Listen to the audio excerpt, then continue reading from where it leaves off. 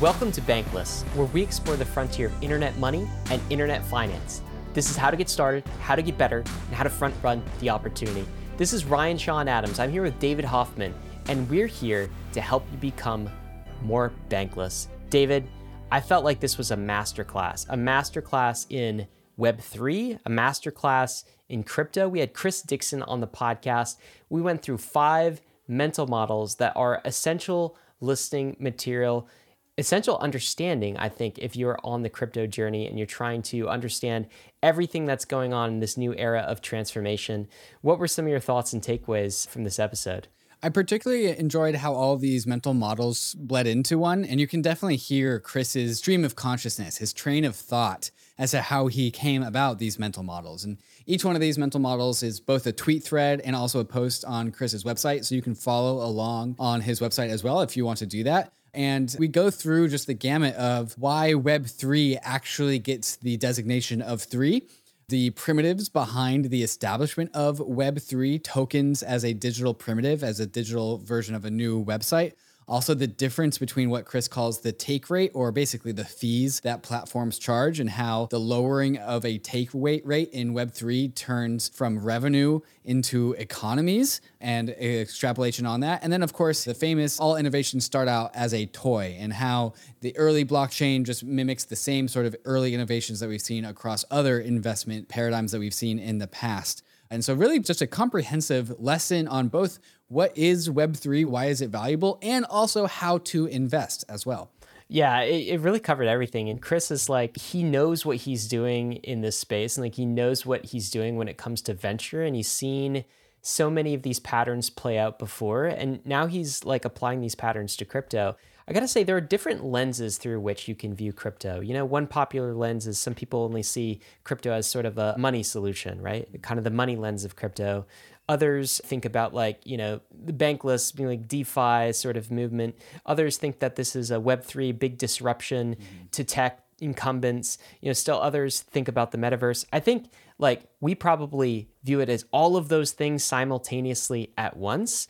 And I do think that the term Web3 has increasingly had validation over the past year or so. I think some people were jaded, myself included, were a little bit jaded with the term coming out of 2017, 2018, where it seemed like all of these nebulous ICO concepts and startups that were going to create a new decentralized internet were emerging, but actually didn't really deliver much. And so the money narrative, I think at that time seemed strongest and firmest. And that's why I think we saw DeFi sort of arise out of that. And I was a proponent of that. And if someone asked me in 2018, 2019, what is Web3? I'd be like, I don't really know what you mean by Web3 because it hasn't been developed. I like the ideas of self-sovereignty. And obviously, I think there's potential in disrupting some, but people were talking about like, yeah, let's create a decentralized social media platform on the 15 transactions per second Ethereum instance. And it's just like, no, that's not going to happen right now. That's not going to happen first. Right. So all of this to say, Chris has a very Web3 centric lens, but that lens on the world and how it's going to impact both tech, music industries, gaming industries, all sorts of consumer product industries, all of these different industries has received a massive amount of validation over the past 12 months ago, and even since we last spoke, which is really cool. And we bring all of that into the conversation today. At the tail end of the bear market, there was definitely that difference between like there's DeFi and then there's Web3, and these things are not the same. And I think the way that Chris frames what Web3 is really, I think, vindicates some of the early ideas of what DeFi was. DeFi is really about lowering the costs of performing financial transactions with other people. But Chris would say this is creating a platform, a network with a lower take rate. And so he's really just talking about the extrapolation from Web 1 to Web 2 to Web 3 as who is providing the services and who gets to capture the wealth. And Chris's version of Web 3 is much more in line with Web 1 in that individuals and communities crop up, make value, and share value amongst themselves. And then also the difference now is that these Web3 platforms can also provide services towards the rest of the whole entire world without having a central operator take what Chris says is upwards of larger than 50% of the value that's created. Instead, we have something like 0 to 10% of the value that's created is collected by these Web3 protocols. So guys, we go through that. We go through the 5 mental models. It's just a toy. Web3, tokens are the new websites. Your take rate is my opportunity. Networks become economies. And then we conclude with what A16Z is doing in the space, a look at regulatory. And then Chris gives us some fantastic parting wisdom. So make sure you stay tuned to the end. Super cycle? Does he believe in that? Or maybe something a little bit different, maybe a riff on that. And of course, if you are a premium subscriber, make sure you tune into the debrief that David and I will do with our thoughts and reflections on this episode. We record those after the episode for all of our Bankless premium subscribers available on the premium feed. So without further ado, we want to thank the sponsors that made this episode possible. Bankless is proud to be supported by Uniswap. Uniswap is a new paradigm in asset exchange infrastructure. Instead of a cumbersome order book system where trades are matched with other humans, Uniswap is an autonomous piece of software on Ethereum, which is what Ryan and I call a money robot. No human counterparties or centralized intermediaries, just autonomous code on Ethereum. Input the token you want to sell and receive the token you want to buy. Something brand new in the Uniswap ecosystem is the Uniswap Grants program is now accepting applications for grants. We have been saying this for a while and we'll say it again. DAOs have money and they are in need of labor. If you think that you have something to contribute to the Uniswap DAO, apply for a grant to Uniswap. Just look at the size of the Uniswap treasury. It's almost $3 billion. This mountain of capital is looking for labor. Do you have something of value to contribute to the Uniswap DAO? No matter how big or small your idea is, you can apply for a uni grant at unigrants.org and help steer Uniswap in the direction that you think it should go. That's exactly what we did to get Uniswap to be a sponsor for Bankless, and you can do the same for your project. Thank you, Uniswap, for sponsoring Bankless. The era of proof of stake is upon us. Proof-of-stake systems like Ethereum, Terra, and Solana allow the industry to move away from the hot, loud, and wasteful proof-of-work systems and return back to a cottage industry of individual stakers and individual validators. And that is what we need to make this industry stay decentralized. Individuals must play their part in crypto network validation. And that is what Lido is here to do. Lido makes staking accessible to everyone at the click of a button. By delegating your stake to Lido's network of nodes, you can access the yield offered by proof-of-stake systems and claim your share of the network transaction rewards. Do you have 32 ETH and want to stake it to Ethereum, but running a node sounds intimidating? Or maybe you have less than 32 ETH and you need to pool your ETH with others so you can access staking yields. Lido offers a solution for both. Simply go to lido.fi, choose which assets you want to stake, and deposit them to the Lido validating network. Lido is working to make sure proof of stake stays as decentralized as possible, and is committed to decentralizing its own validating network to eventually become a completely permissionless protocol. So if you want to stake your ETH, Terra, or Sol and get liquidity on your stake, go to lido.fi to get started. Bankless Nation, we are super excited to introduce you to our next guest. He needs no introduction. He's been on Bankless before. This is Chris Dixon. He's a partner at A16Z, where he leads crypto investing.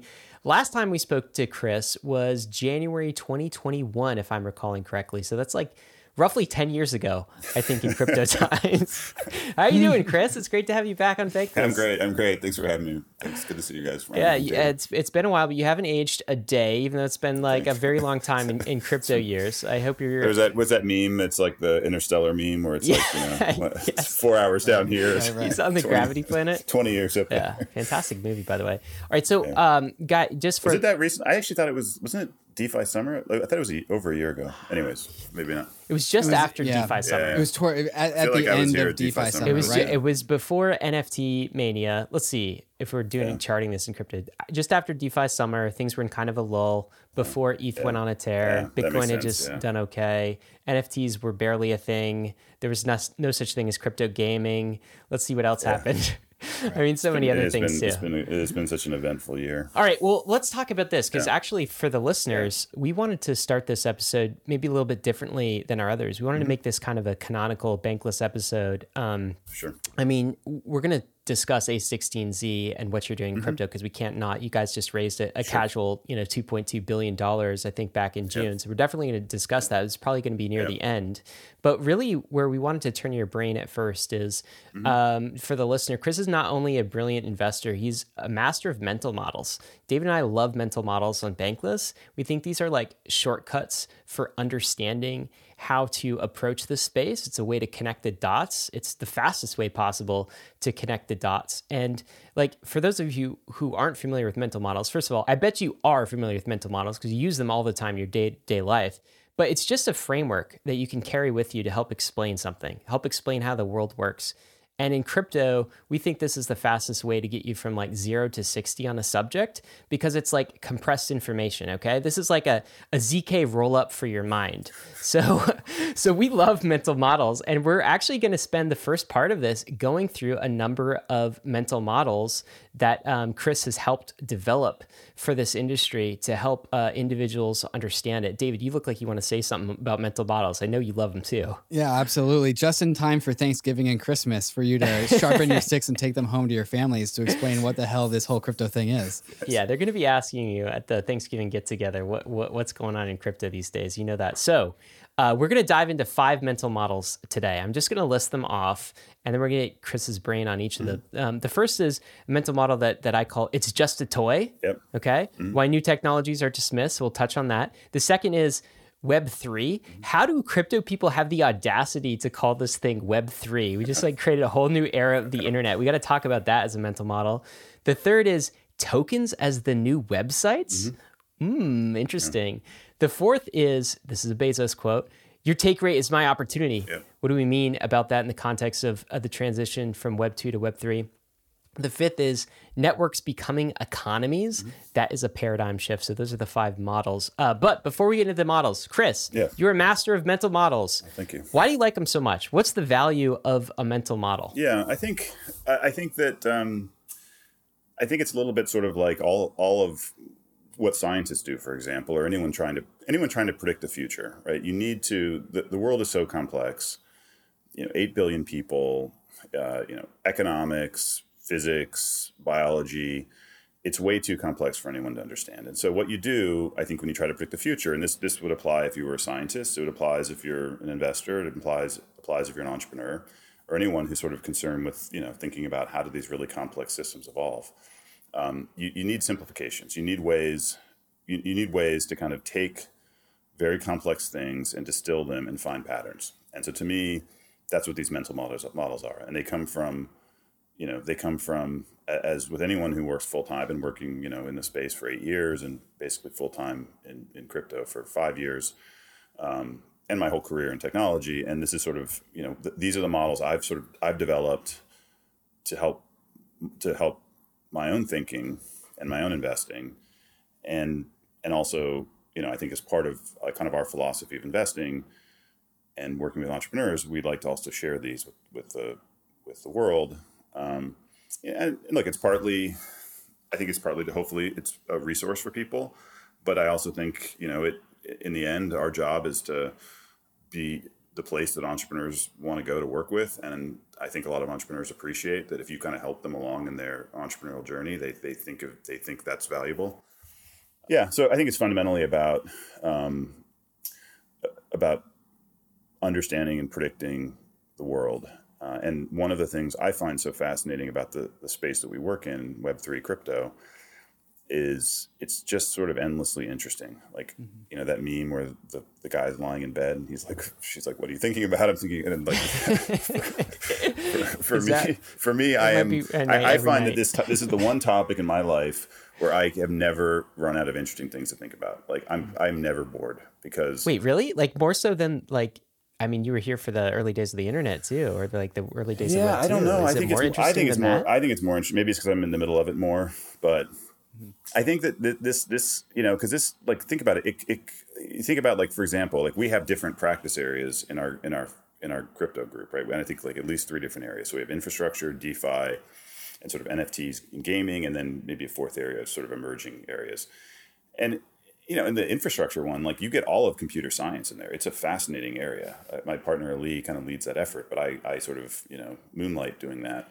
And it's just endlessly interesting. Like now we're getting deep into kind of ZK stuff and cryptography, and spent years on kind of the various kind of scaling kind of concerns. So that's just endlessly interesting. It's computer science, but you're also reasoning about what people use these things for. And then you have the whole community aspect, right? Of like, a blockchain is not just a computer. It is a computer in the sense that it runs code and stores information, but it's also a community and a network, right? So you have this human aspect to it. You have economics, you have game theory. I don't think, and then you go to NFTs and you have all of that plus culture, plus media, plus gaming, right? And then you go to DeFi and you have all of that plus finance and, you know, yield farming and degens and just all this like fascinating kind of cultural stuff. So I just think there's like 10, for me at least, I feel like the 10 things I've been interested in my life, like programming, economics, game theory, culture, you know, it all kind of comes together. And this is like the great, big, most fascinating thing ever. Yeah, that's my view. I mean, that's why I'm so fired up about it. I'm sure I expect I'm preaching to the choir here, but and so, yeah, so I spend a lot of time, you know, I spend most of my time meeting with entrepreneurs and learning from them. And then I spend sort of the rest of my time beyond, I mean, I do have a personal life and everything else, but like, so I don't want to make it sound like I only work, but I do work a lot. But I spend the rest of my time kind of processing all that information and trying to come up with ways to understand it. And I think that's where a lot of these mental models come from. Chris, how has your relationship with mental models progressed throughout your time unpacking the internet? You are an internet veteran. Yeah. You've kind of seen it blossoming from all of its forms. Yeah. How have you used mental models and how have your mental models developed from Web 1 to Web 2? Yeah. And then also, how has Web 3 really changed the game with like needing mental models? Yeah, a great question. I mean, I think the last time I was really excited about the internet was 2009 to 11, I'd say, which to me was the golden period of mobile. And that was a really exciting time. I think one of the fascinating things about that, there were a bunch of interesting things. It was, it's interesting. First of all, it was really underestimated. It seems like today, you know, the iPhone came out in 2007, the App Store in 2008, and it's very easy to tell a story that it was just sort of, okay, mobile's the thing and that's it. It wasn't the case. So like a very important moment was Facebook's mobile pivot in 2012. So 2012 was really, in my mind, 2012 was the year that the tech world realized that mobile is not the secondary computing platform, it's the primary computing platform.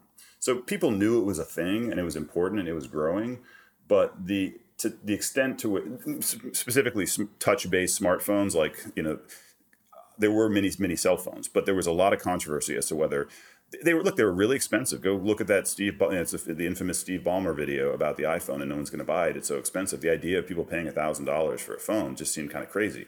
Of course, what they weren't thinking through was, I think what they underestimated is, first, it's not a phone, it's a supercomputer, internet connected supercomputer, right? Which is worth $1,000. And secondly, and this is the most important thing with computing, new computing waves is there was this exponential improvement curve that it went on, okay? And it was partly the phone itself. If you take a phone today, an iPhone today, and compare it to an iPhone 2011, it's gotten much, much better, right? Just in terms of the performance and the camera. But what's really gotten better are the applications, right? Now you go on and you have just an endless stream of entertainment. You have the smartest people in the world on Twitter. You have, you know, TikTok dance videos. You have ephemeral messaging.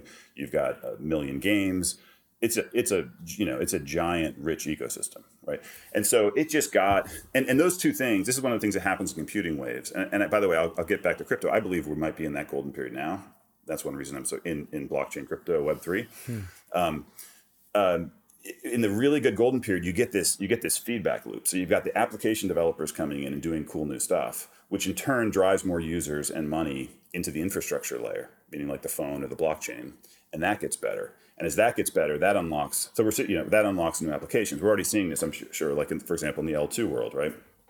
Now that you've got real Ethereum L2s, you're now going to have a new class of applications. Now that you've got other L1s that are built for like gaming use cases, as an example, that's going to unlock a whole other range of kind of games, as an example, or NFT use cases.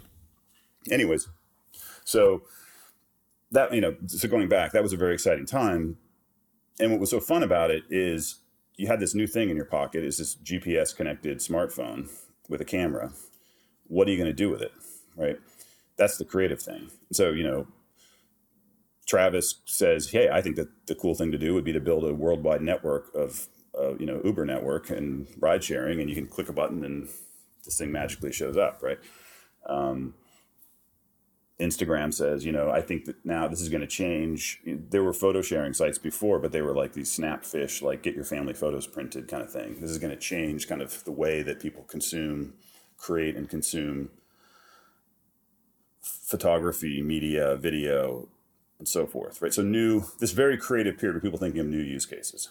And so, and the early web had this kind of thing too. The internet, I think, has kind of had four important distinct phases. There was Web 1, where, this explosion of stuff in the 90s. And the key feature there, it was governed by open protocols, which meant that because Sergey and Larry and other entrepreneur, all the kind of main, Pierre Omidyar, eBay, Google, Amazon, because they were open protocols, they knew they could build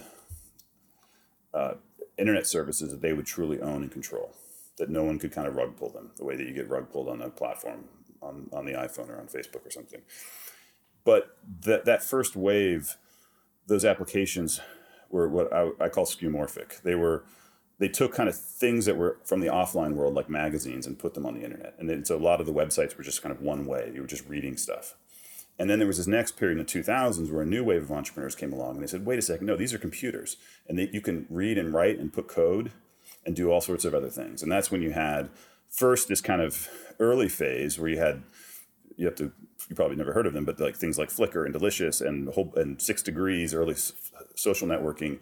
And there was kind of people, they were kind of they were building kind of the early primitives and the early ideas. And then you had Mark Zuckerberg and Ev Williams and Jack Dorsey and other people take those and package them up really beautifully. And boom, that was Web 2.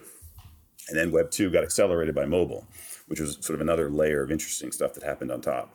And then I think we had a period of just kind of incumbent domination between 2012 and 20 or something, where Apple and Google, et cetera, these companies get bigger and bigger. And the internet is now at a precarious point where it could turn into kind of TV, where you have like 4 channels like CBS and NBC, like TV in the 70s or something. I think we'd all agree would be God, a bad. I hope not. Well, that's what the great cause that we're all fighting for here is to keep the internet open and interesting and not like that, right? But then, and then you had this, as you both well know, you had this kind of counter trend that began to develop, obviously originally with Satoshi, and then I think very importantly with Vitalik and Ethereum, and then I think that's led to really kind of a explosion and these feedback loops that I've described before, an explosion of innovation, and now I think I think we could be in that moment, that golden period moment. I remember very much in mobile, like I was there, and we knew mobile was a big deal, but it's very hard to know when you're in that process, is it linear or exponential? Because you're sitting on one point and you don't really know how fast it's going. Have there been some things, Chris, where like you thought they were exponential and they turned out to be linear? Yeah, that's a good point. Look, I started a machine learning company in 2008, and I was clearly too early on that. It was called Hunch. It was acquired by eBay in 2011. If you'd asked me, in 2008, I said, this is going to be the thing. It's going to change the world. AI is finally at a point where it's really going to happen. AI had like a 50-year period of kind of false starts, going back to Alan Turing, who predicted that, I forget exactly, but someone would pass the Turing test, would be able to act like a human. I think he said within 30 years or something, way overly optimistic. The field was seen as kind of a disappointment. And I believed that people were underestimating. And so I created this company, and we had this recommendation technology AI stuff. And I think I was right. I just unfortunately was too early. And, that's, as they say in venture, too early is the same as being wrong. So I guess I was wrong. But I think that, look, there's certainly technology kind of trends that people get excited about that don't fully pan out. A lot of times, though, I think it's too early. I think VR is a good example where I think, I led our investment in Oculus in 2013, and I thought it was 3 years away. I think it's actually right around the corner right now. I think it's about to really kind of get really big, and it's finally there, and people are underestimating it, but it took longer. So usually at least my mistake, like before I went and started a crypto fund, I did a kind of full personal audit of all of the things I believed and whether I've been right or wrong, to really kind of see if I how highly convicted I am. And I came to the conclusion that along the thread of software and computer science, which is what I've always been interested in, like internet and software, pretty much everything that a lot of smart people got excited about has happened. It's only been a question of time. I have this blog post, what the smartest people do on the weekend, everyone else will do in 10 years. And I think that's been universally true for the last 50 years in software, that the things that, the Steve Jobs and the Wozniak going to the Homebrew Computer Club and like all the smartest computer science nerds in California in the 1970s were right, and the people at the big companies who bet against PCs were wrong. That's happened over and over.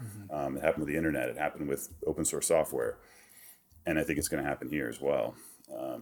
And Chris, I think that's one of the big mental models that you've communicated is this whole Web 1, Web 2, Web 3, and all these denominations of the web are just mental models, right? Each one is its own mental model.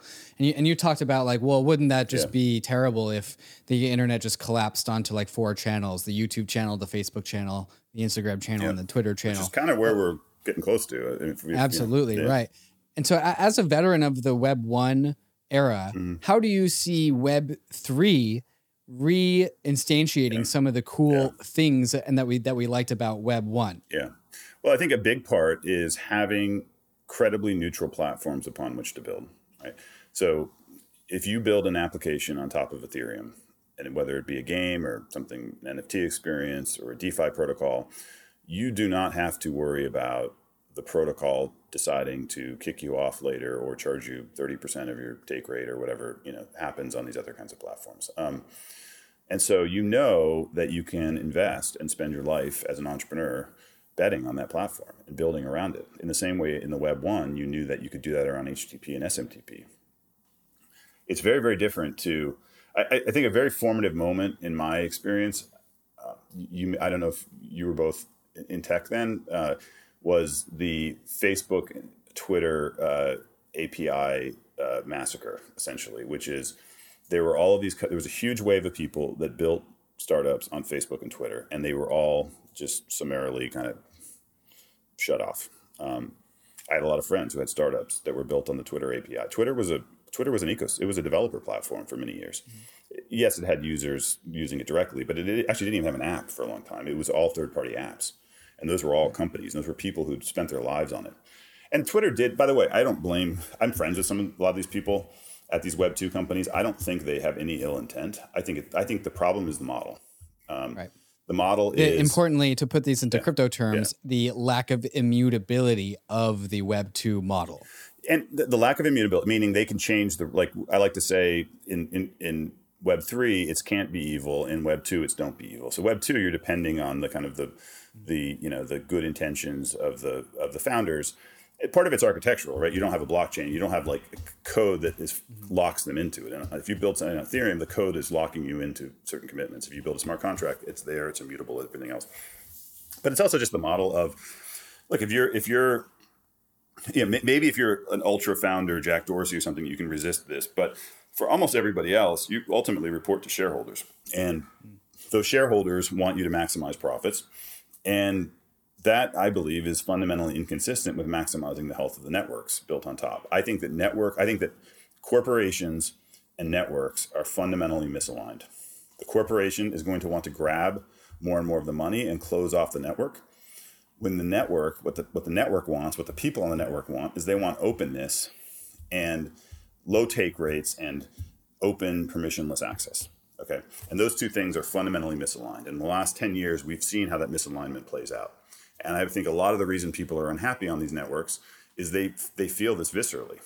A lot of these creators who were early to build YouTube up are now, at the whims of the algorithm, at the whims of the company. They get demonetized, they get the take rates changed, and they feel viscerally they were part of this network creation, and they should have been part of the governance and economics of the network, but they aren't. And as you know, Web3 using tokens and all of these other kinds of new primitives that we have with Web3, we can now fix that. And we can build networks where there isn't a corporation that needs to increase the take rate and shut down access, where the network can flourish, where the users on the network and the developers on the network can participate in the value creation and the governance of those networks. My friend Brad Burnham, he's a co-founder of Union Square Ventures, has a phrase that he finally discovered the native asset class of information networks, tokens. Wow.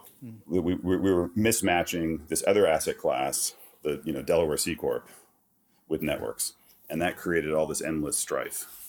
And we now have a way to fix that. This is super cool. And I think this is basically what we've been getting into, if listeners aren't aware, is your first mental model, which is the mental model of Web3. And like the question of, how do these crypto people have the audacity to like label this new crypto thing that they're working on an entirely new era of the internet, right? Like some people don't understand that because it's so early in the journey, right? So, but you're saying Web3 is basically, it's this internet that's owned by the builder and users, and it's orchestrated with tokens, and it's a less predatory relationship between the platform and users, right? Because, in the Web 2 model, the platform, the users, with growth comes this extraction from the users of an individual platform or network. In Web 3, I guess it's more of a symbiotic type relationship. Yeah. Do you think it's still audacious to call this thing Web 3, or do you feel like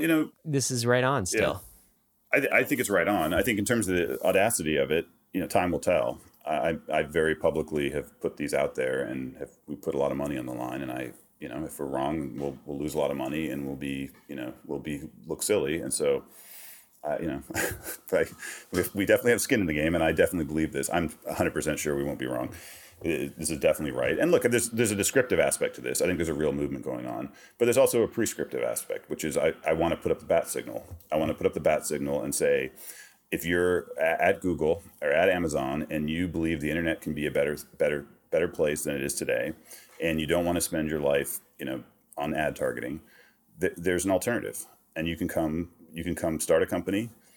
And we're always wanting to meet entrepreneurs and potentially fund them, or you can come join a company. We have hundreds, probably thousands of openings in our portfolio. And so, these things, I remember the Web 2 thing. It's not just, it's a participatory process. And the key thing now, I believe, is getting more talented people into the space.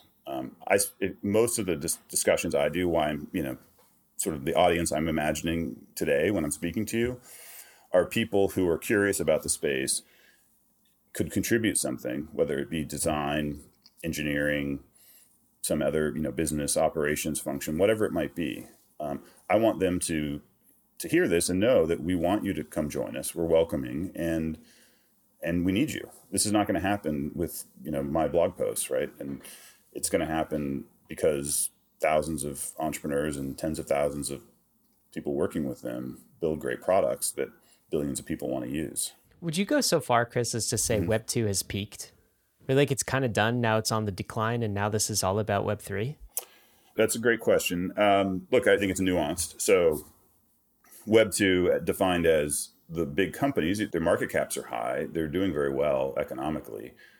I don't know anyone who works. I do know people who work at these companies. None of them seem very inspired. They all seem, they've gotten very corporate. Only one of the big companies is led by a founder anymore.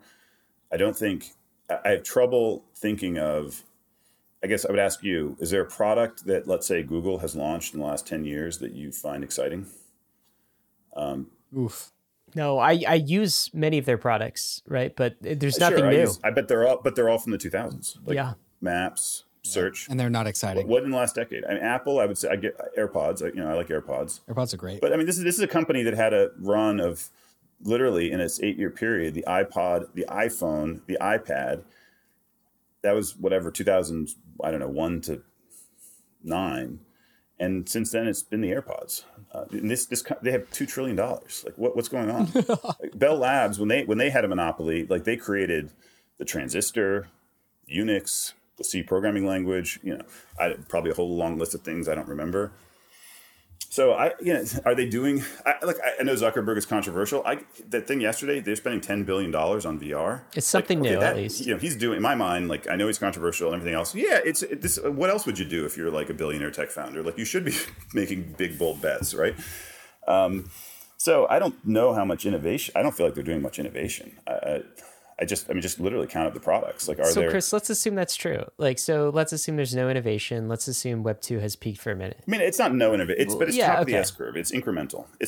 Like the phones do get a little bit better. I just got the new iPhone. Like I use these products. I think they make very good hardware. New camera, better. But it feels very incremental. Like I used to watch every Apple keynote, like it was like the Super Bowl, Same. right? Like, I haven't watched one in 7 years. It's like it's okay. They have another like fourth camera or whatever. Better camera, better battery, faster chip. That's about it. Well, so I'm curious about this. Where are the bold bets? Like where are the bold bets with all that money and all those resources? If let's say for a minute that many Web2 companies become sort of maybe incumbents, or they sort of miss this Web3 phase, do you think it's likely that they'll miss this Web3 things? Yes, I do. What I'm actually wondering is, do you think that Web2 will see Web3 as competitors? Do you think they'll be completely asleep at the wheel and miss it? Or do you think they'll start to collaborate? What's been interesting since last time we spoke is like even like little glimpses, Twitter talking about adding NFT features.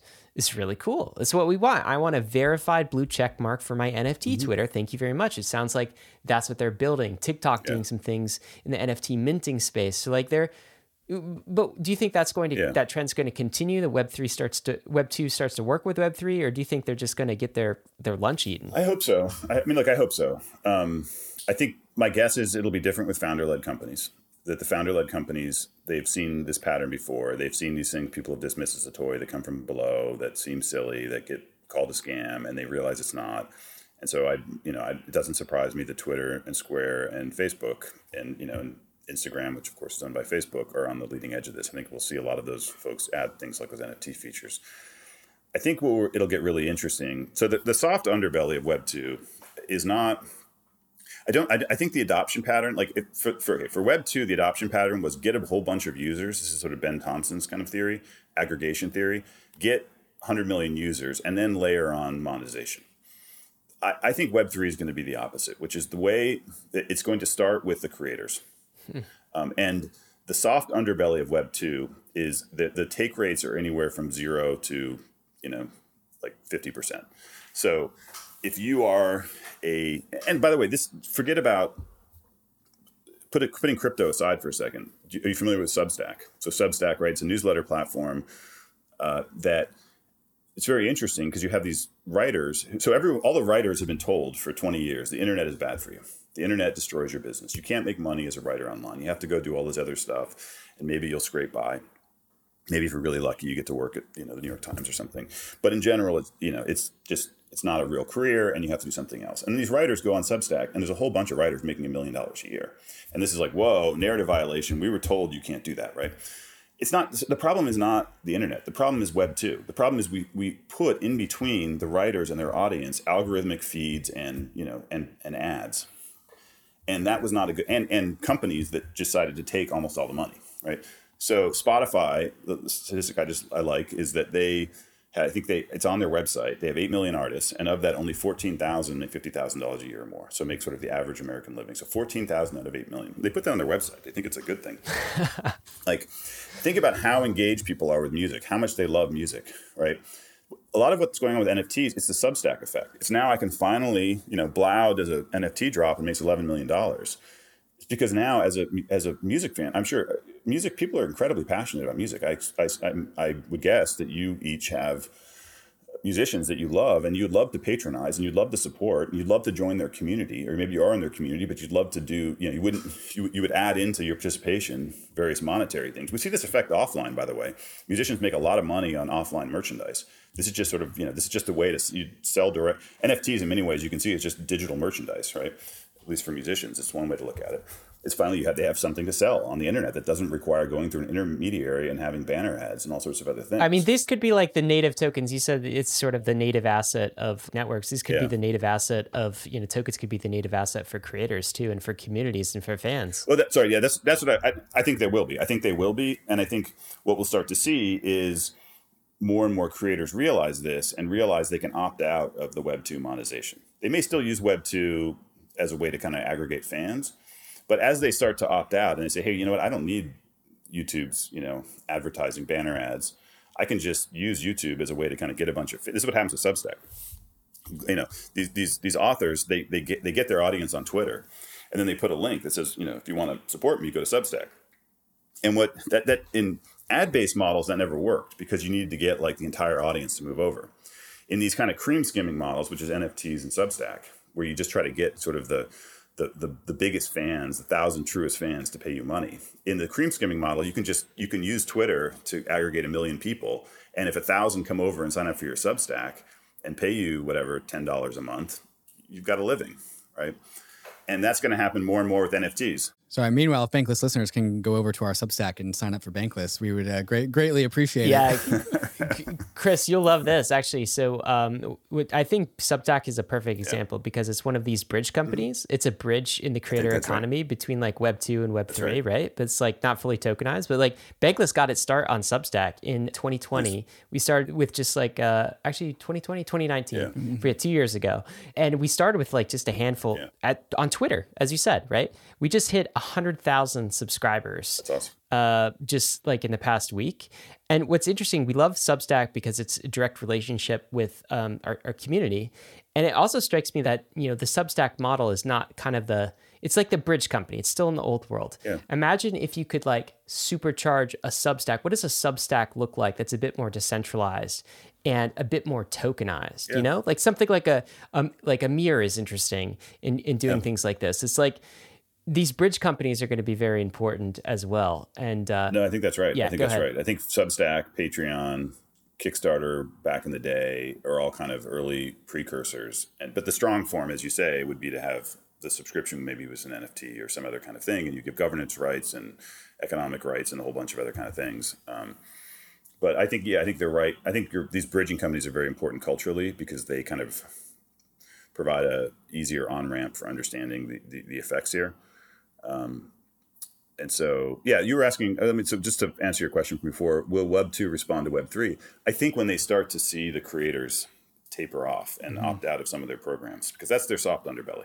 They're very strong on the network effects on the user side, right? Like I talk about Web 3 all the time. It would be hard for me to leave Twitter because I have a lot of followers there. I spent a lot of years doing it, right? It's hard, and they don't let you leave. Substack, by the way, very importantly, lets you leave. You can export. First thing I check when I sign up for Substack, can I export my email list, right? You can take your network with you. Right, and that's a very important thing. I wouldn't use any trust starting a new site unless you can take your network with you. But anyway, so I think that'll be interesting if that starts to happen and you start to see, because the Web 2 models are all built around this kind of everyone's locked in, and we have these permanent network effects. And so if you start to see any chips of that armor, that's going to be alarming to them. And how they respond, the right way to respond, hopefully, is embrace the future. It's, the way that Bill Gates finally did a 5-alarm fire and built Internet Explorer, right? When the internet was coming along, he missed it at first, but to his credit, recovered very quickly. And so I think that's the right way to do it, but we'll see. I think you'll see a big difference with the founder-led companies, is my guess. Because the ones that aren't founder-led, it's very hard. They form a committee, they study the issue, they have to go kind of get consensus. Mm-hmm. It's very hard for a non-founder-led company to do non-consensus big bets. Chris, in your article, you talk about the role of tokens when it comes to these Web3 networks. And you say this line, tokens push ownership and control to the margins, which should come with a lot of contrast to these Web2 worlds where it's very top-down updates to the way that these platform works. And then we've also seen this like revolution in airdrops and also earning by using as an instrument, a tool. How do these tokens actually allow us to build this Web3 world? Yeah, I think tokens, so the way I define Web3 is an internet owned by users and builders, orchestrated by tokens. So tokens to me are the kind of the key new concept, the new primitive, as we say. There's two basic types of tokens. There's fungible and non-fungible NFTs. So when I say token, it could be one or the other.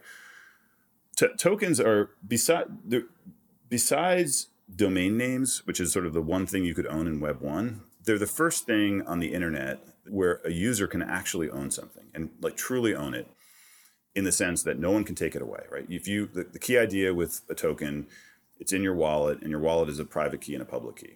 By the way, by this definition, Bitcoin is a token, of course, as well. And of course, was the pioneer of this model. And those tokens it's a very general concept. This is one of the mental models you mentioned, the tweet storms I'd written. We're on to mental model number 2 for the listeners, by the way. So tokens are like web pages in the sense that they're very, very general primitive. So when the first websites came along, they had certain personality. They had pictures on them. They had text, and people said, "Oh, I see. It's like a magazine," right? But then over time. And the other thing, by the way, that web page can have is it can have pictures and text and it can have code, right? And over time, developers iterated and built more and more new ideas and new kind of types of things, types of websites. And so today you have, social networking, you have very elaborate SaaS software, you have spreadsheets, Google Docs. And today we can appreciate kind of when we use the web, how the general concept of website is. So when we talk about tokens, when they start off, for example, with NFTs, people see Bored Apes and CryptoPunks and they say, oh, it's sort of like art or something, or it's sort of like right click and save JPEG. I believe instead it's a much more general concept, and we're going to see people iterate on it. And so, for example, in gaming, we're seeing a lot of crypto Web3 gaming now. You're going to see tokens represent game objects, as an example, which have real utility. And so maybe it's a magical sword, but that has certain properties. And the user can take that sword and take it out of the game into another game. And I think over time, gamers are going to expect that they have their kind of permanent inventory. Right. Today, you go and you play a game. I play Clash Royale a lot. If you play games, and I've spent probably too much money on that game. And then when I stop playing it, it's all gone. Right. And we just sort of get used to this idea that you're basically going in and renting the goods and then giving them up. People will, I think, over time say, why is that? Like in the real world, that's not how it works. Like you don't go to when I go to a restaurant, I don't have to put on a new set of clothing and then give it back at the end or something, right? Like you have your permanent stuff in the real world. That's a very popular concept in the real world, to own stuff. We just never had it until tokens on the internet. Mm-hmm. Now we have a notion of owning stuff. That's what tokens are. And so they can be fungible, tend to be kind of money-like things like Ether or Bitcoin or something, and non-fungible are sort of everything else. And as a friend, Roham, our friend at Dapper Labs, likes to say, most of the world is non-fungible. So he you can debate this, but he believes sort of non-fungible will be, in the end, be sort of 95% of the tokens in the world, just simply because it'll look like the real world where you have, I'm sitting here, I have a computer, that's an object. I have a Pepsi, that's an object. And we have money too. I have fungible stuff too, but it's not the kind of majority of the world. So what tokens allow is it's just this concept of digital ownership. And it can be a thing, it can be a piece of media, it can be a game utility, it can be something fashionable, it can be an avatar, it can be code. I think we're about to see a whole bunch of new iteration on the idea of like having programmable NFTs, as an example. It could be a ticket, it could be access to something in the real world, it could be a behind the scenes, pass for a Discord. It can be anything. The key thing is you can now own it. It's not, the user, it flips the model where the user has the object and the application or website is asked to interact with that object, as opposed to the application or website creating the whole world and expecting the user to adapt to it. It's a user-centric new way to think about the internet. I want to double click on that right there. So I have Trustless State as my Twitter handle, but I don't own that. Jack Dorsey just lets me borrow that, and he can like pull it back for me whenever I want. And by the way, he may. I think at some point, I would not be surprised to see Web 2 start deplatforming Web 3. By the way, Jack Dorsey, please don't deplatform me from Twitter. But it just one day it'll just disappear. It'll just be gone. It'll just disappear. It's like, oh no. Okay, so but I want to unpack about how this actually changes the relationship between a user and a website. Mm-hmm. When I go to Twitter, I'm not bringing along my personal belongings. I don't even own my own Twitter account. Twitter just lets me borrow this Trustless State Twitter account from them. Meanwhile, in Web3, I have a bunch of these objects in my inventory, and I go to these websites and I bring along my objects and say, hey, website, look at these objects that I have. How does this change the relationship between website and user? It significantly it shifts power towards the user, right? So if I go, and you know this as an active user, so I'm sure you have yours ETH name. I have cdixon.eth, and I have an avatar associated with it. Mm-hmm. And when I go, first of all, the login experience, the login experience is magical. I think you need to really try it to see it. But I go to OpenSea and then I go to Rainbow and I see my name and my ETH handle and all my other inventory, and they're just providing kind of a view for it, like a way to view it. But they don't own the actual data, right? And what that means is they have to play much more nicely because they don't have that much. Twitter doesn't care. They can do whatever they want. They don't have that much control. No, they don't. It just weakens it. It weakens so you will have centralized services in the mix. And it'll be reflected in the take rates. Like OpenSea, like we're big investors in OpenSea, full disclosure. And I know there's some controversy in the decentralized world, but look, I do think there's a role for centralized services, and they charge 2.5%, right? Which is in stark the lowest Web2 take rate is Apple at 30%. YouTube is 50%, and Instagram, Twitter, and Facebook give zero, i.e. they charge 100%, right? So Chris, can you just define take rates really quick? Take rate in any kind of marketplace, there's just what does the house take? What percentage does the service provider, the intermediary, what percentage do they take? And like I believe that like I'm capitalist. I think there's a role for marketplaces in the world, and marketplaces should get paid. I think a healthy take rate is something like 2.5%, right? I think an unhealthy take rate is, when you have 100%, which is Twitter, Instagram, Facebook, and 50% YouTube and 30% Apple, for doing very little in the case of Apple, like that to me is a sign of a basically a monopoly. Like that's not a healthy take rate. What's super interesting about OpenSea is like a very low take rate. Yeah, at the same time, it's like, you're a capitalist, you're investing obviously with the expectation of future returns. It's like OpenSea's got to be one of the fastest growing companies like in existence, and certainly it's been the breakout of the year, right? So that take rate has not impacted their ability to grow. There just seems to be something about this Web3 world where you get such like accelerated growth that I don't know that I've ever seen. Maybe this happened in the mobile world in that era, and maybe it happened in early days Facebook, but like we haven't seen it since those two previous eras of the internet. I completely agree. And look, go. I don't know if you ever read S1s. So when a company files to go public, there's the S1, which is the financial statement. Go look at the last 2 years of tech S1s and look at the budget for sales and marketing. It is in most cases the by far the biggest expense. We basically all of the entire tech world today spends the majority of their money on sales and marketing. And that could be everything from, if you're a consumer company, you're buying Facebook ads. If you're an enterprise company, you're buying, you have a big expensive sales force. To my knowledge, like almost no crypto company has ever spent money on marketing. Actually, by the way, the Web2 platforms banned all crypto ads, which was probably actually a favor, but so they wouldn't get on the sugar high. But to my knowledge, think about Bitcoin. Bitcoin's the canonical example, right? Bitcoin, of course, doesn't spend any. There is no Bitcoin company. They don't spend money on marketing, but they've got an army of how many 100 million people who write millions of Medium posts and tweets, and all of these evangelists. It's a religion, okay? And so I think so why has crypto grown so quickly without any marketing? Because people feel skin in the game. They feel ownership, and that causes them to go evangelize. And it's a very, very powerful force. And so I think the trade as an investor, yes, we will get lower take rates, but we will have much bigger markets. And that will, I think those two will balance out. And it's a perfectly, it's a perfectly good place to invest in. But we can do it in a way that is a much, much broader, bigger market, and have platforms that have far smaller take rates.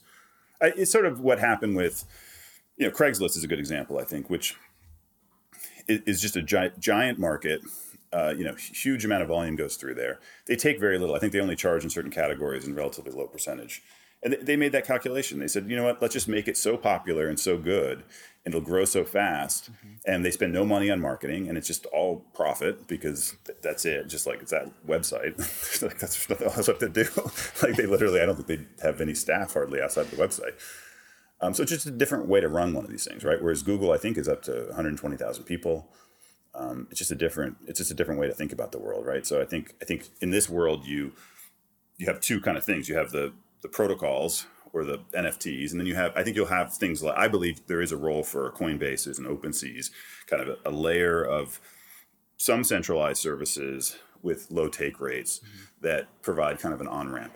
Because you do need these sort of on-ramp experiences, right? It's very hard if you don't have some kind of website and things for new people to come on and kind of join. Chris, you've already unpacked this a little bit, but I want to approach this subject a little bit more directly. Mm-hmm. In this mental model, you talked about how some of the early websites were just like digital internet versions of a magazine or a newspaper. So you could read the newspaper, or you could go onto the website and read the same newspaper there, before they really learned to be a little bit more interactive and engaging and actually have like an actual what we know as a website today. And today, in the world of NFTs, we have like comically known as JPEG NFTs. Yeah. Do you kind of think that's following the same pattern as like this whole JPEG NFT phenomenon is the internet trying to just replicate a magazine on a website? I think it's probably. I mean, I'm a fan of of a lot of these NFTs and the CryptoPunks and Bored Apes and things like that. So I'm a fan of them. I do think we're probably very early in the evolution, right? Most of the stuff now is either kind of one of one crypto art. So we're examples in Investors and Foundation, which does that. Super Rare does that. Or it's the PFP, the avatar kind of stuff. But we're seeing some really interesting new things. I'm sure you followed the loot stuff that Dom Hoffman did. I think is fascinating. And that, a couple of interesting things he does. One is it's sort of the composability. It's the first loot drop is just the inventories of these imagined characters. And it's almost, my analogy I use is if, Ernest Hemingway just released the first page of his book and then had the audience write the rest or something, right? It's very provocative to like leave the rest undone. And it really emphasizes. Yeah. Have you guys ever read that book Stone Soup? Oh yeah. It's Yeah, like where he keeps putting stuff in stuff in the soup and yeah. Yeah, it is. Yeah. Basically, he gets this entire town. So he starts with a stone, and everyone contributes like carrots and vegetables. And pretty soon, like he created soup out of a stone, but he only brought the stone. That's what it reminds me of. That's a good analogy. My partner Eddie Lazarin, he's got this great framework where he says that when you make something into an NFT, you do two things: you financialize it, can now be traded, but you also make it composable. And the financialization has gotten all the attention. But I think one of the cool things about loot is it's trying to emphasize this other aspect of it, which is the composability. And then if you follow the synthetic loot and more loot, which are both attempts. So synthetic loot is another version of loot where every single public key wallet gets a synthetic loot. And then more loot is one where the supply is by design huge. And the idea with those two is to kind of tier it. So loot is rare, looks rare, and the price goes up, but then it makes it less accessible. And so then synthetic loot and more loot are meant to be for new people to come in and be able to play the game, right? So Dom's doing part of that. Also is a very interesting experiment between kind of the trade-offs of financialization and accessibility. Top Shot has a similar thing where there's these there's rare cards that are sort of meant to be collectibles and hopefully go up in value, and then there's common cards where so kids can come on and get a card for $5 and play games and do other things. So I think I'm just giving you an example of like we're so early in the design space. I think one of the negatives of CryptoPunks is they're so expensive. Like we want, and it's neat and it creates a culture and I'm a big fan, but we also want to figure out how do we scale this to 1 billion people and make sure it's accessible and make sure people are enjoying themselves and feeling skin in the game and ownership. And so I think that, for example, is a very interesting problem that people are working on.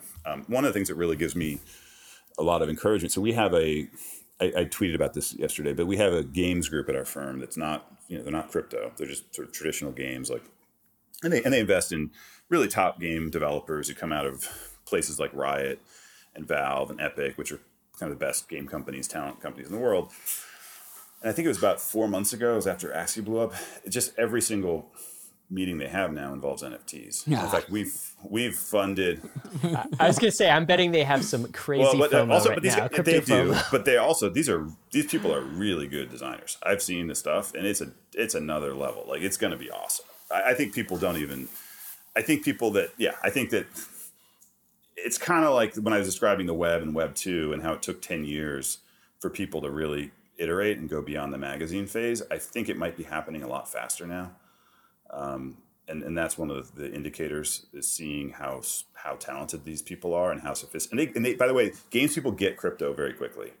A DAO, oh, it's a guild, a token. They're used to in-game economies. Like they get it instantly. It's not a big learning curve. And so that's very exciting. It's sort of the next, the mind virus has now leapt out of containment into the next place. Well, I mean, think about this too. It's like, speaking of how fast this could happen, like Web 2 didn't have Web 2 to propagate itself. That's right. Right? Now crypto has Web 2. Right. So we just propagate on Twitter and Discord and like all of these, YouTube, all of these various channels. Yeah, that's a great point. That's why by the way, these historical analogies are always imperfect because it's just different, right? Mm-hmm. And by the way, a big thing with Web 1 is broadband. Yeah. But you literally had to have companies like Verizon and Comcast like dig holes and everything else to get to the point where you could have YouTube, right? We don't have that issue now. We have the hardware is all built out, the wireless, phones, and we have Web2. Gemini is the world's most trusted cryptocurrency exchange. I've been a customer of Gemini since I first got into crypto in 2017, and it's been my main exchange of choice to make my crypto buys and sells. Gemini is available in all 50 states and in over 50 countries worldwide, and on Gemini there are markets for over 30 various different crypto assets, including many of the hot DeFi tokens, and it's one of the few exchanges that has liquid DAI markets. Gemini just launched their Earn program, where you can earn up to 7.4% interest on 26 various crypto assets. If you're tired of paying fees in DeFi, or you don't want to worry about DeFi exploits, but you still want to earn interest on your crypto assets, Gemini Earn is the product for you. Another product I'm stoked to get my hands on is the Gemini Crypto Back Credit Card, which gives you 3% cash back on all of your purchases, but paid to you in your preferred crypto asset. When I get my Gemini credit card, I'm going to make sure that I get my cash back in ETH. So whenever I buy something, I get a little bit of ETH bonus back to me at the same time. You can open up a free account in under 3 minutes at gemini.com/gobankless. And if you trade more than $100 within the first 30 days after sign up, you'll be gifted a free $15 Bitcoin bonus. Check them out at gemini.com/gobankless. The Aave protocol is a decentralized liquidity protocol on Ethereum, which allows users to supply and borrow certain crypto assets. Aave version 2 has a ton of cool features that makes using the Aave protocol even more powerful. With Aave, you can leverage the full power of DeFi money Legos, yield, and composability all in one application. On Aave, there are a ton of assets that you can supply to the protocol in order to gain yield, and all of those same assets can also be borrowed from the protocol if you have supplied collateral. Here you can see me borrowing 200 USDC against my portfolio of a number of different DeFi tokens in ETH. I'll choose a variable interest rate because it's a lower rate than the stable interest rate option, but I could choose the stable interest rate option if I wanted to lock in that interest rate in permanently. V2 also features the ability for users to swap collateral without having to withdraw their assets, trade them on Uniswap, and then deposit them back into Aave. With Aave, users can do this in one seamless transaction, saving you time and gas costs. Check out the power of Aave at aave.com. That's AAVE.com. So we talked about Web3, how crypto has the audacity to call it Web3. We talked about tokens as the new websites. This is the new digital primitive. This is like the website of Web3, these things called tokens. Just touch really briefly. I know we touched upon it, but like the idea of your take rate is my opportunity. Okay. This is a Bezos quote. And he was talking in terms of like, I guess, Web1, Amazon, how he was going to like beat his e-commerce competitors in the brick and mortars of the world. How does that apply to Web3 versus like Web2? You wrote a whole thread on that. Yeah, so Bezos' insight, right, was that he had a different cost structure than his competitors who had physical retail locations and other kinds of things, and he could take that different cost structure and lower his prices and take their market from them. And so his famous quote, your take rate, your margin, I think he said, is your he said your margin. Yeah. So my version of it was your take rate, which is sort of the marketplace version of that. And it's to say, Axie Infinity, we're investors in Axie Infinity. They have this giant economy. I think they're at something on the order of 1.8 million users. And I tweeted the other day, I think it was 2 billion, 3 billion in total GMV volume in the last, whatever it's been since launch. But it's very different, right? So when Fortnite makes 3 million, it means people spent 3 million and sent it to Fortnite, sent it to Epic, the company. When Axie does it, they take a tax. I don't know what it is, like 3% or something. It's some low take rate. I think 4.7%. Is that right? Yeah, sorry. I'm my partner Ariana is on the board. She knows the details. I'm not as close to it. So they take, let's say 4.7%. But the other 95% goes from one player to another player. And that, of course, for the recipient is awesome. And so you have this huge community. I think a lot of it's in the Philippines that is making a living playing this game. And so the kind of the insight is that the Axie founders had is, we can, instead of having be sort of a command economy where everything is coming to us, we'll make it peer-to-peer. And one set of users who have more time than money can do this kind of work to earn money, and the other set of users who have more money than time can pay for it. So we actually And recently just had a conversation with Ariana Simpson from A16Z. Oh, great. Yeah, you had her, yeah. Yeah, and we talked about how all gaming platforms, all games ultimately become economies. Yep. And it's the existence of an economy where so much value can be shared peer to peer generates this flywheel of economic resources that actually a low take rate, if it was 100% of a take rate, you would just kill the economy. That's but right. if it's a low take rate, you actually encourage the economy to grow. That's right. And you get these secondary effects, right? Which is, so one of the really fascinating things about Axie is it's not available in any of the app stores because they ban all of the Web3 stuff. And so they have grown to that level that quickly because people, it's what I was talking about before, skin in the game. It's feeling like true owners. It's feeling like they can really participate in it. And that the low take rate is a key part of that, right? Is that they are making most of the money. Apparently SLP, the token has become. I had dinner with Gabby the other day. I don't know if you Gabby from YGG is amazing. He said that SLP is so prevalent in the Philippines now that it's like you'll see. I think he tweeted one out today. It's like Craigslist ads priced in SLP.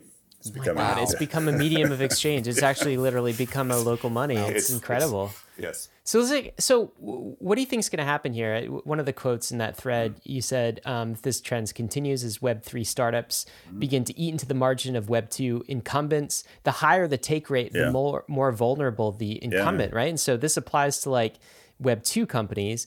It also applies to the gaming industry. It also probably applies to the music industry. But like, so how does this shake out? Does Web3 go and start to disrupt all of these various industries? I think so. I think it will. I think that the most vulnerable will be the ones that monetize the worst today. So I think music's a great example. And in fact, I had never in my career, I think, invested in a music startup. And I think I can say this. We haven't announced which ones, but we've invested in 2 crypto music related things in the last 2 months. Wow. And that's because, so the reason I never invested before, I had friends who did. So for example, I had a friend who started, if you remember Turntable FM. I don't know if I remember it, yeah. that, but it was a really cool app that was kind of music avatar experience. Anyone can get up on stage and DJ, and you'd listen to it in the background, participate, kind of a little community.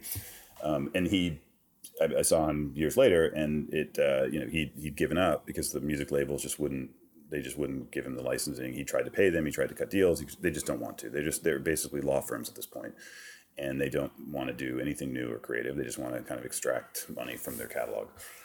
And so as a VC and an entrepreneur, you just sort of, this is Death Valley. Like you can't go there because they just won't. You just need the music rights, and they won't give them to you, and it's just not going to work. And of course, Spotify did well, and they were the one exception. But what's beautiful now is the musicians can go direct. So like when Blau did his NFT drop and made $11 million, you don't need the labels or Spotify or anything else. It's just the musician and their fans. It's the Substack thing we were talking about earlier. And there's all sorts of interesting new ways. So I think I believe the way it's going to shake out is the music will be free. There will not be people charging for it in the same way that games are free today. The games industry figured this out a long time ago. So in the games industry, the dominant model is what Fortnite does, what League of Legends does, right? The game is completely free. You can play every feature of the game for free. They charge they realize it's better to give that away. Let people mod it, let them stream it, let them do whatever they want. The internet is a giant copy machine. Let the internet do what it's good at. It's good at propagating cool stuff, right? Among other things. Let it do its thing on my game, and then monetize something else. And in the case of those games, they monetize cosmetic goods, mostly virtual goods. I think it's the same thing's going to happen. I'm pretty sure it's going to happen with music. Music will just be free. Let it spread. Let it get remixed. Let it get modded.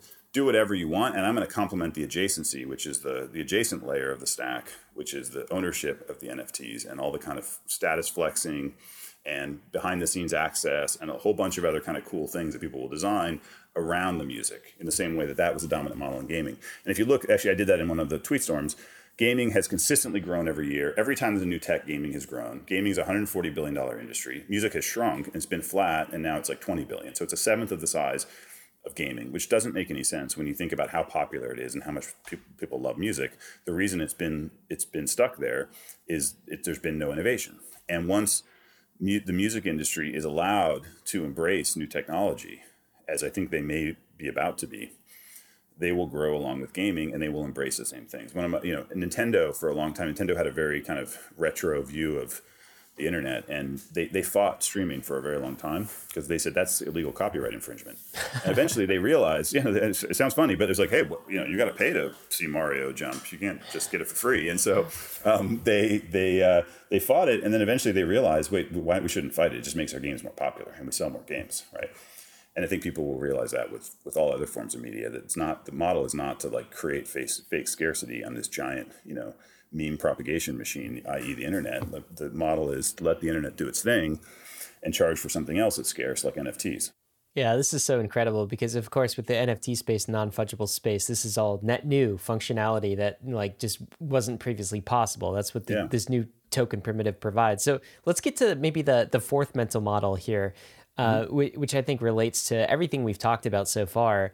And this is the idea of networks becoming economies. Yeah. And just like my teeing up of this is, I feel like in the Web2 era, we really learned about the power of networks, right? This is like the social network era, okay? So we had mental models. Reid Hoffman talked about blitz scaling, right?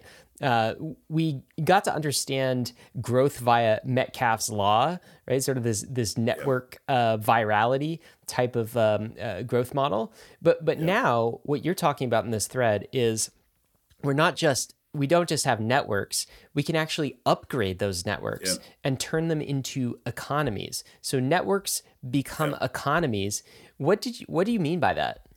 Yeah, so I would start by saying that the internet is a network of networks. So on top of the internet, we have other networks such as Facebook, Twitter, every Discord server, every subreddit. There are millions of networks. And we've basically this is a little bit to your point. You said we already have Web 2. We can build Web 3 on top of it, right? We spent the last 20 years, the world, building millions of networks. Airbnb's a network, Uber's a network, right? These are all networks. So they've got all these networks built out, and we're nodes in these networks. And maybe you've got your Twitter account, and you've got your followers, and you've got TikTok, and you've got YouTube, or whatever you have, Substack. But the only business model that we had layered on top of that, for the most part, were advertising, and with a few other exceptions. We now have a way to take those networks, and let value flow through them freely. And that value is our tokens, right? And what that means is that instead of, it's the things we talked about before. The creator who has built this audience on Twitter and is used to only being able to make money by maybe tweeting out a link to, her show or Spotify account, can now let this thing that was previously an information network only, her Twitter following, become also a value network, right? Be also a network through which NFTs and tokens and other things can flow.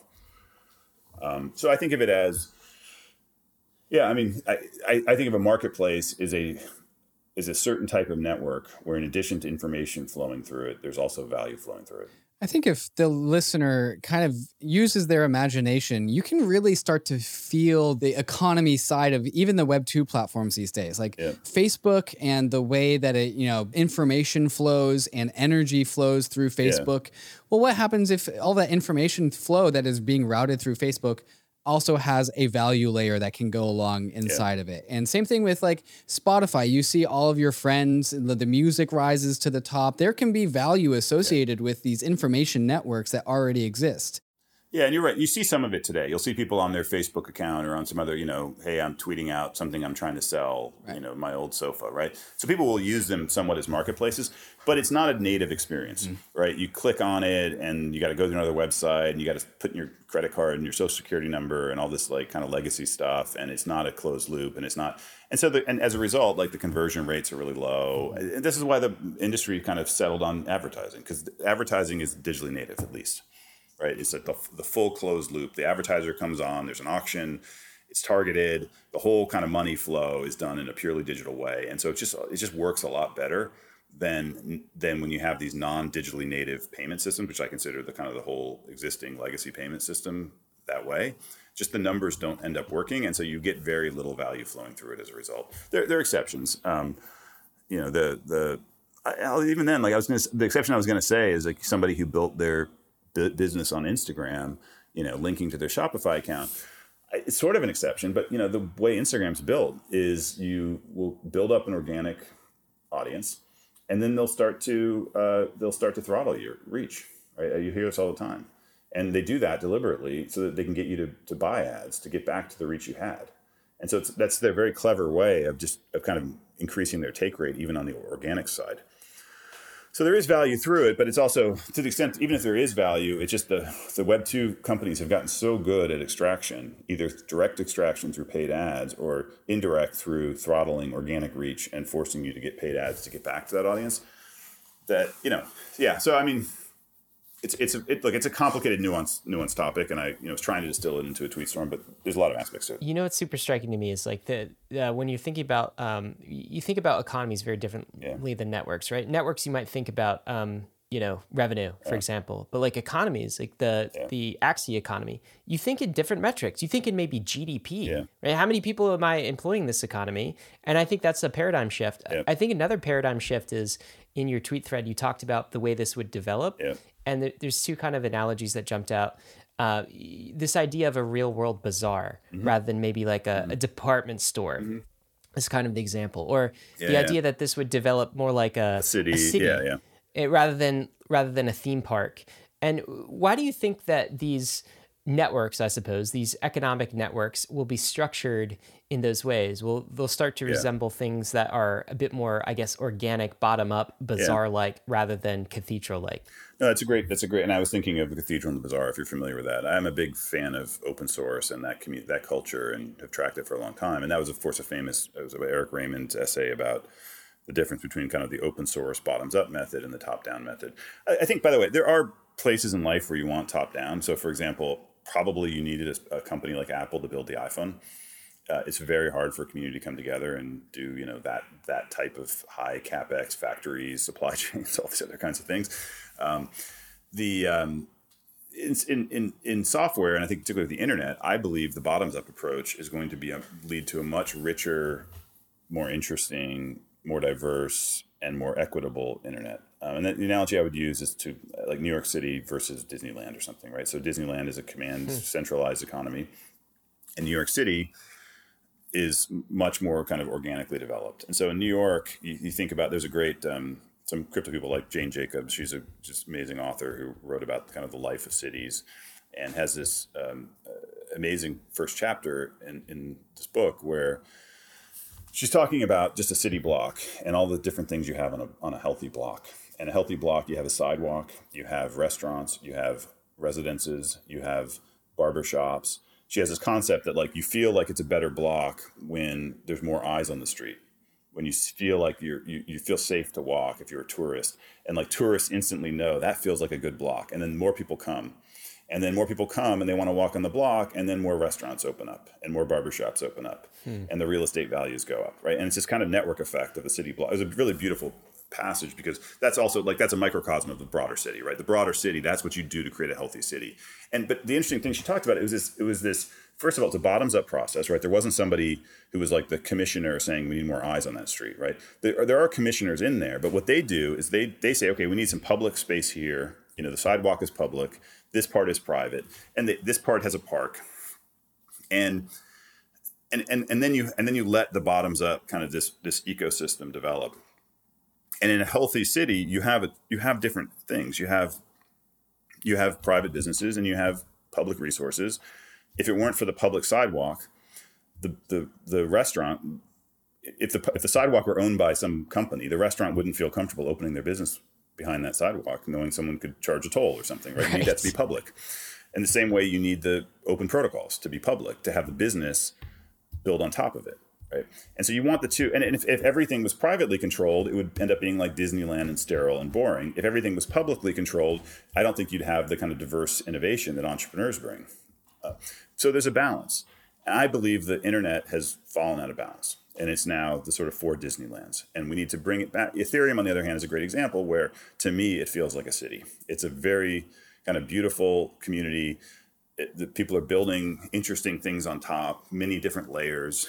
A lot of the blockchain world is like that. Ethereum is probably the healthiest. By the way, if you're going to pick a place Yeah. to live. You Yeah. got to actually live your life. You'd rather live in a real city than in Disneyland. I mean, like, I'm in New York right now, and I'm here for a reason, which is I love New York, and like it's endlessly. By the way, one thing I love in New York is I love walking around the streets. It's just like it's just I like seeing people. I like seeing stuff. I like seeing, and I feel like that. And I used to like the internet in the same way. It was like, let me just go. You know, there used to be this phrase, "surf the web," right? It sounds kind of silly now or something, but like it was called that because you'd sort of like bounce around and find all this weird stuff. rabbit holes. Yahoo back then had everywhere. like. Yeah, they had like cool. It's great now. Like on my Twitter mentions, it's all like crazy avatars. I'm like, finally, the internet's like interesting and weird again. It's like all these Totally anons. agree. Way more fun. It's just like fun and interesting again too. I mean, like that's not like a scientific statement, obviously, but just my anecdotal experience is just like I actually like enjoy going on the internet and seeing like weird, interesting stuff again in a way I didn't, in the same way that I do when I walk around New York. And I don't go to Disneyland. I don't want to go to Disneyland. The vibe is cool. Once again, Chris, I want to pull out two previous aspects from other mental models and bring them into this whole networks become economies conversations. Two things that you said is that tokens inside of a user's inventory pushes power towards the user. And for me, the user is the person, walking around the streets with a bunch of tokens in their pockets and a bunch of businesses clamoring to get their hands on some of the user's tokens. So I want to put that frame of reference into your mind, but also this whole concept of bazaars, not department stores, and take rates that aren't top-down determined. There's an interaction there behind all these companies that are lining the streets of this city that have this free market capitalism trying to get the tokens that the users, the pedestrians, are walking around that they have contained. So when this economy actually blossoms and we have power in the control of the user, how do you think that develops like going forward? So are the businesses different than the businesses today, or? Yeah, so we have all these businesses, then we have all these users that have their own property rights in these networks. And now we have these, instead of Web2 companies that have top-down controls as to what the prices should be, we have these infinite economies that can create any sort of business mechanism unleashed from the control of these Web2 platforms. When it comes to just innovation, business development, and also consumer protections, how do you think all these dynamics kind of play into one another? That's a good question. So it's very, very open-ended. So, go ahead and take with that what you will. Yeah. So I think ideally we end up with a world where the user has significantly more power than today because the switching costs are much lower. The switching costs of going from OpenSea to whatever, some other competitor, they're much lower because you can take your wallet and your identity with you versus Twitter where you can't. You're stuck there, right? And so I think that we're going to see a massive shift kind of towards the edges of the network. Vitalik has this great quote, which is, so many technology innovations shift power to the center, including, I think, AI. AI is going to make kind of big incumbent companies more powerful and workers at the edges kind of disenfranchised. Blockchains are the opposite. They hollow out the middle and they push stuff out to the outside, right? So, your show is not called New Bank, it's called Bankless, right? Like you're getting rid of the bank and you still get the functionality of a bank, but the users are, now have control and power, right? And you don't have that thing in the middle with taking stuff. So I hope that's number one. I hope that the other thing, and this is not obvious. We have work to do. I hope it's all interoperable, right? I hope these are not islands, these economies. And I think people talk about the metaverse and, Facebook working on their version of it. And I think to me, probably the big question, if, when this kind of metaverse develops, which I sort of think of as this interconnected virtual world where you work and you play, and maybe there's 3-dimensional VR interfaces and who knows what. Is it controlled by IOI, the Ready Player One company, and they have everything, or is it more like the web, where there's just anyone can add on another world or room, and they all interoperate, and the power's in the users, and that's a big open question. I think that we're trending in the right way, but it's still early in terms of like consumer protections and things. I mean.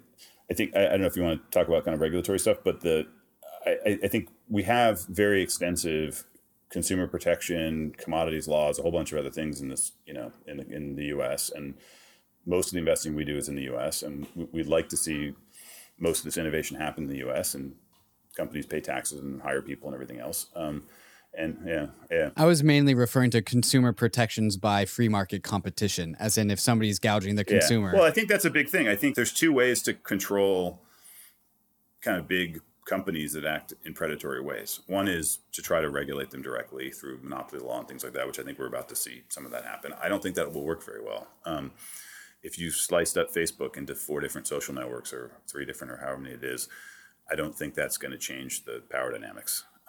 You might, I think, smarter in a regulation, like forcing them to externalize the network, to really let you leave the network and take your followers with you and support open protocols, maybe could work. I don't know. I don't see it headed in that way.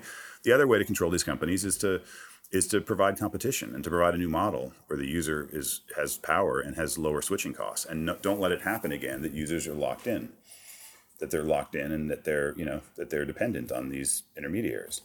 And that's obviously what we're trying to work towards. Do you know what I feel like has been the common thread throughout all these mental models and all this discussion is the thread of property rights, self-sovereign property rights.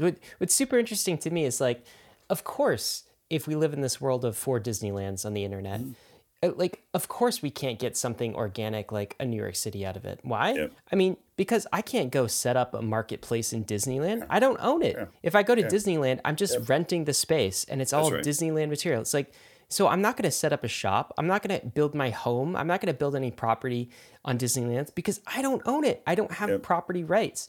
That, it appears to me, is the common thread through this whole thing, is like somehow in this Web3 experience that we've just created, we've unleashed property rights. That's exactly right. And it's very interesting. It's a kind of mind-bending thing to imagine, but imagine we lived in the real world, forget about the internet.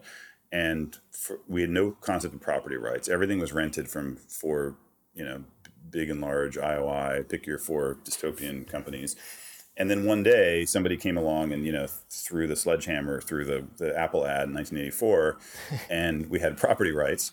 At the beginning, and you suddenly could own something. And at the beginning, you would probably have some of the behavior we're seeing now, like in the NFT world, like of speculation and sort of degens and all this other stuff, right? Oh my God, I can own something. Oh, well, I want to own that. You want to own that. Like, I own the better thing or something. It could be kind of a little bit, we're in that phase now, right? Where it's like, people are like, very reflexive. Yeah, it's very reflexive. There's some silliness going on, as there always is. But that's not lose sight of the big picture, which is like, yes, we just took the most important invention of the 20th/21st century, the internet, and added property rights to it.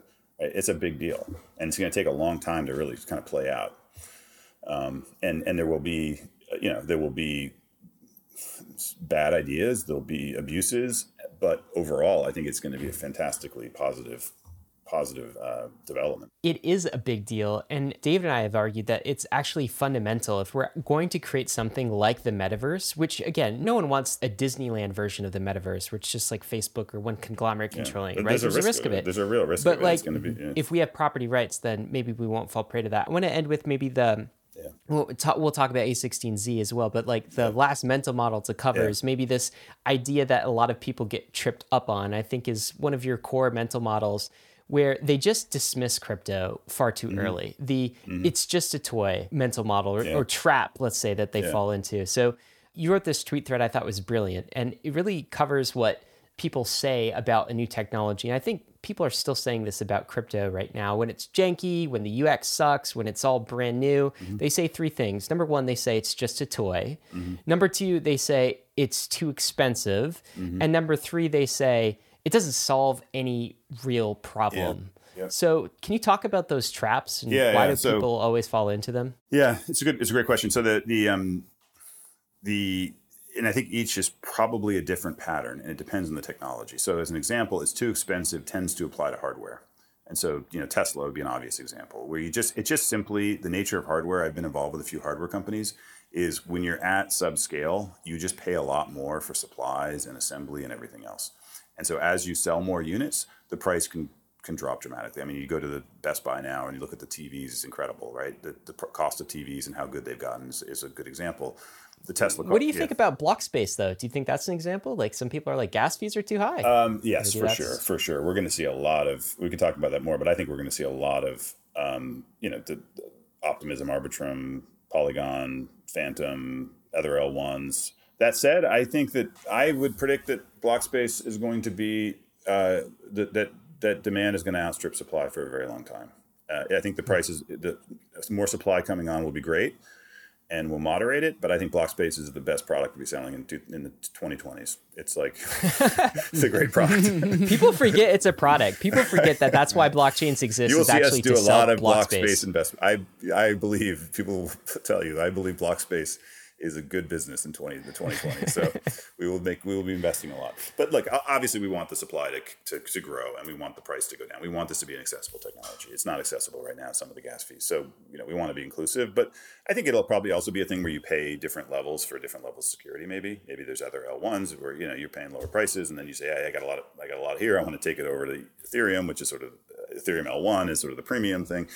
Anyway, so that's stuff that's too expensive. Then there's stuff that starts out at like toys. This is really Clay Christensen. So he has a great book called Innovator's Dilemma, where he talks about this common pattern where a new technology will come out and it will just be kind of crappy, like the PC early on. The PC, when it first came out, and I guess it was the late 70s, but then I think the Apple II was like 83 or something. It had very few apps, a couple of games. I don't even think they had a word processor then. And the device, it was like you had to assemble it, and just the whole, it was kind of a ridiculous product. Yet it sold like crazy. It was $5,000 in today's dollars when it came out. Wow. Incredibly, also expensive and a toy, both, the double whammy. But what happened is, first Moore's law, right? Just all the hardware got exponentially better. So they were riding Moore's law, and they were riding another exponential growth curve, which is application developers came on and they invented the spreadsheet and the word processor and desktop publishing and games and just all the things that happened, right? And all of a sudden, buying an Apple II in 1987 was a very, very different value proposition than buying one in 1983. And so, so that's what things that look like toy. I think, Skype, when Skype first came out, it was this thing that you had to have a microphone. People didn't have mics built into the PCs back then, and it was janky and drop calls, but it was free, and you could call your family in India and talk for free, right? So it's sort of amazing, but you go back and read that kind of stuff around it. The telephone is the most canonical example. So when the telephone came out, was Alexander Graham Bell invented the telephone. At the time, the telegraph business was the incumbent business, and the telegraph business basically they served the railroad. So a railroad would come. Railroads were they're enterprise customers of that era. They paid a lot of money, and they said, we want to say, hey, we have this much lumber at this depot, send that over telegraph over here, and we'll pay you a lot of money to do it because it helps us manage our inventory. Telephone comes along, it can only go like 500 feet, sounds like crap, and like, why would you want voice when you want to send lumber prices?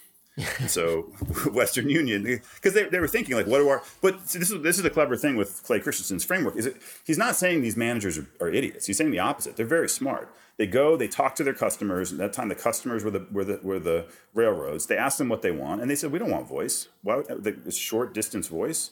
We want to know how much lumber to send, right? And so, but what they underestimated was, first of all, the phone got much, much better very, very quickly, right? It could go long distances and everything else. The quality got better. And then, app developers, quote unquote, people came along and said, hey, I want to talk to somebody. I want to, like, the consumer market opened up. It was a business market before that. It suddenly was consumer. And so it came from below. And so Western Union very famously passed on all the patents. They could have bought the patents for very cheaply. The phone, said it had no value, and they passed on it. That's probably the most famous kind of example of that pattern. I think we're seeing it now to some extent also in crypto, where, you have these like Web3, MetaMask, everything else. And it's, if you're a Google, Facebook product manager and you're used to these ultra slick mobile experiences, 2 clicks, it looks janky. What is this? It's developed. I mean, actually, I would argue that's an amazingly positive signal for us. The fact that it is so janky, and yet there's 10 million people, active users of MetaMask. Totally agree. Totally. People are sort of clamoring, and willing to go through all the pain to get it. But I think that's happening to some extent here. And then, the last of the 3 kind of mistakes we'll make about technology is, what problem does it solve? And I think what problem does it solve is to think that a new technology needs to immediately solve a problem. I mean, what problem did Facebook solve at first? They're creating a giant social group. They didn't solve a problem. It created a new set of behaviors and opportunities.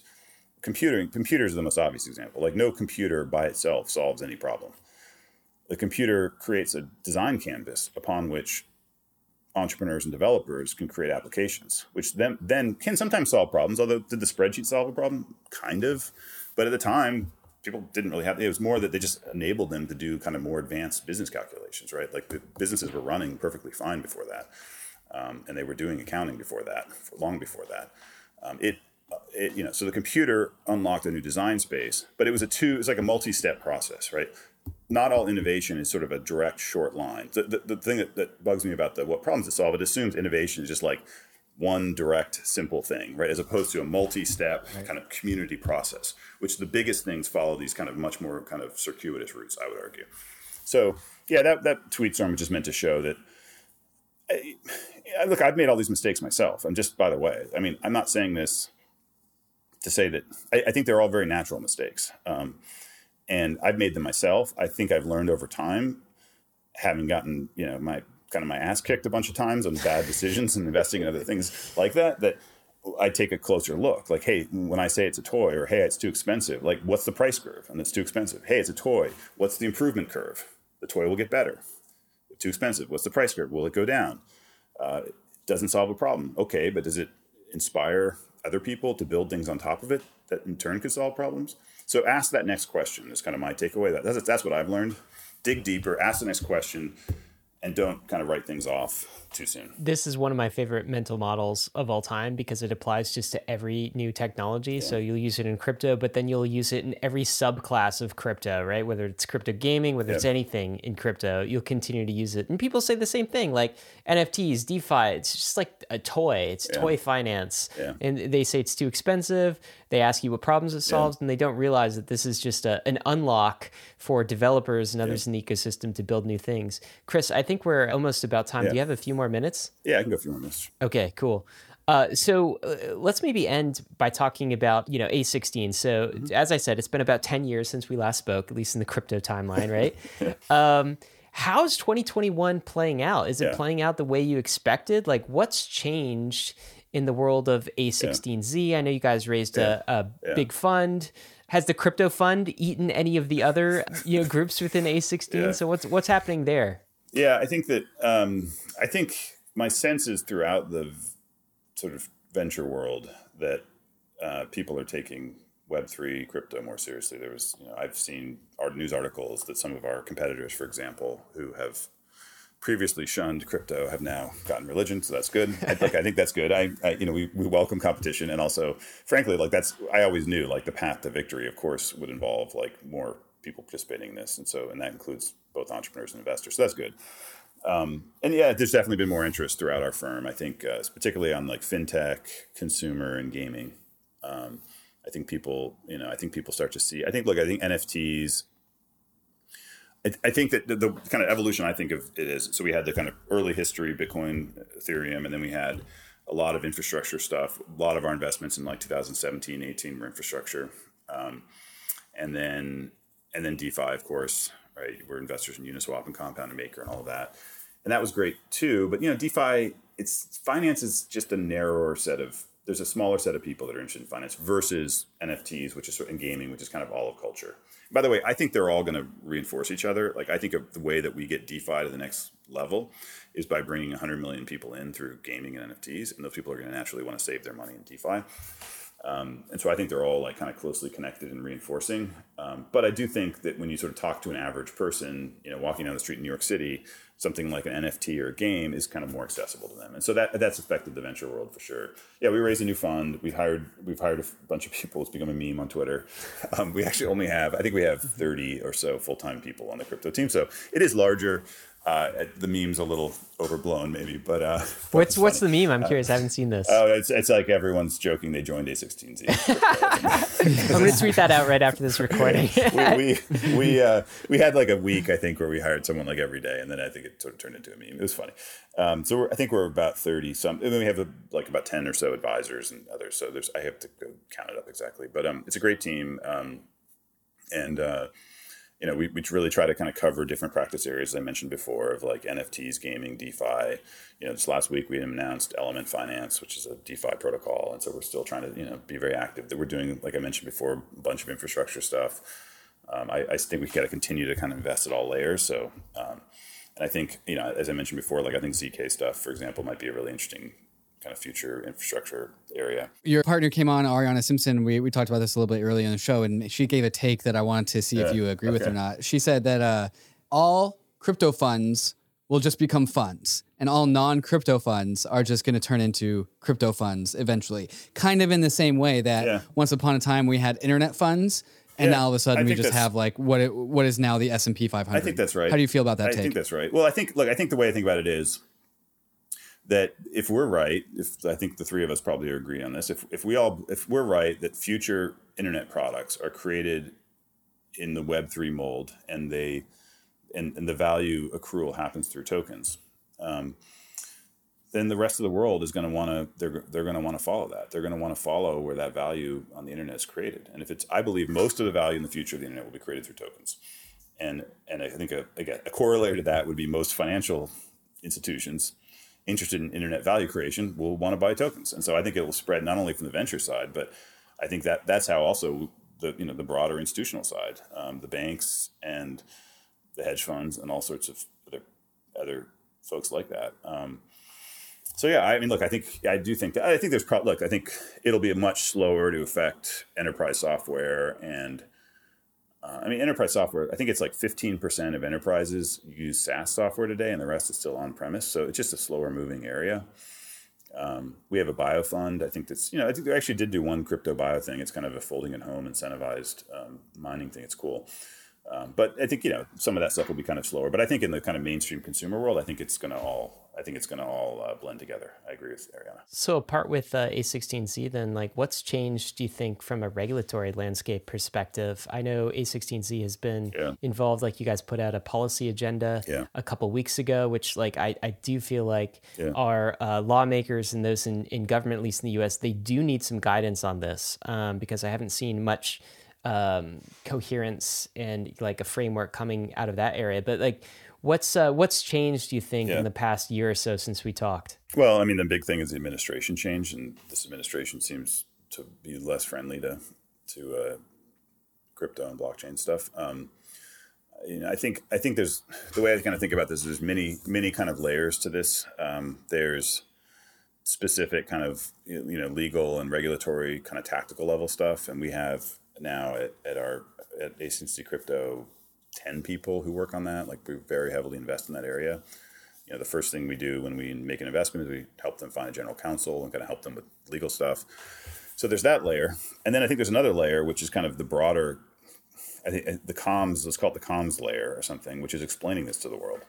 Because I think a lot of these regulatory kinds of questions are tied up with this other question, which is, I think a lot of people don't believe that there's positive societal benefit in crypto. They see this idea that it's about making money and tech bros and and that's due to a lot of the coverage, which I don't think was fair coverage. I don't think it's accurate. It's not my experience at all in the space. I doubt it's your experience, but that's the impression people have. And it's kind of number go up culture, not innovation culture. I believe it's innovation culture. I believe, as the things we talked about today, that this will provide, for example, a new and important way for creators to monetize on the internet. And I think when we can show, I think it's very important that we show that, because it's one thing for me to sit here on a podcast and say that.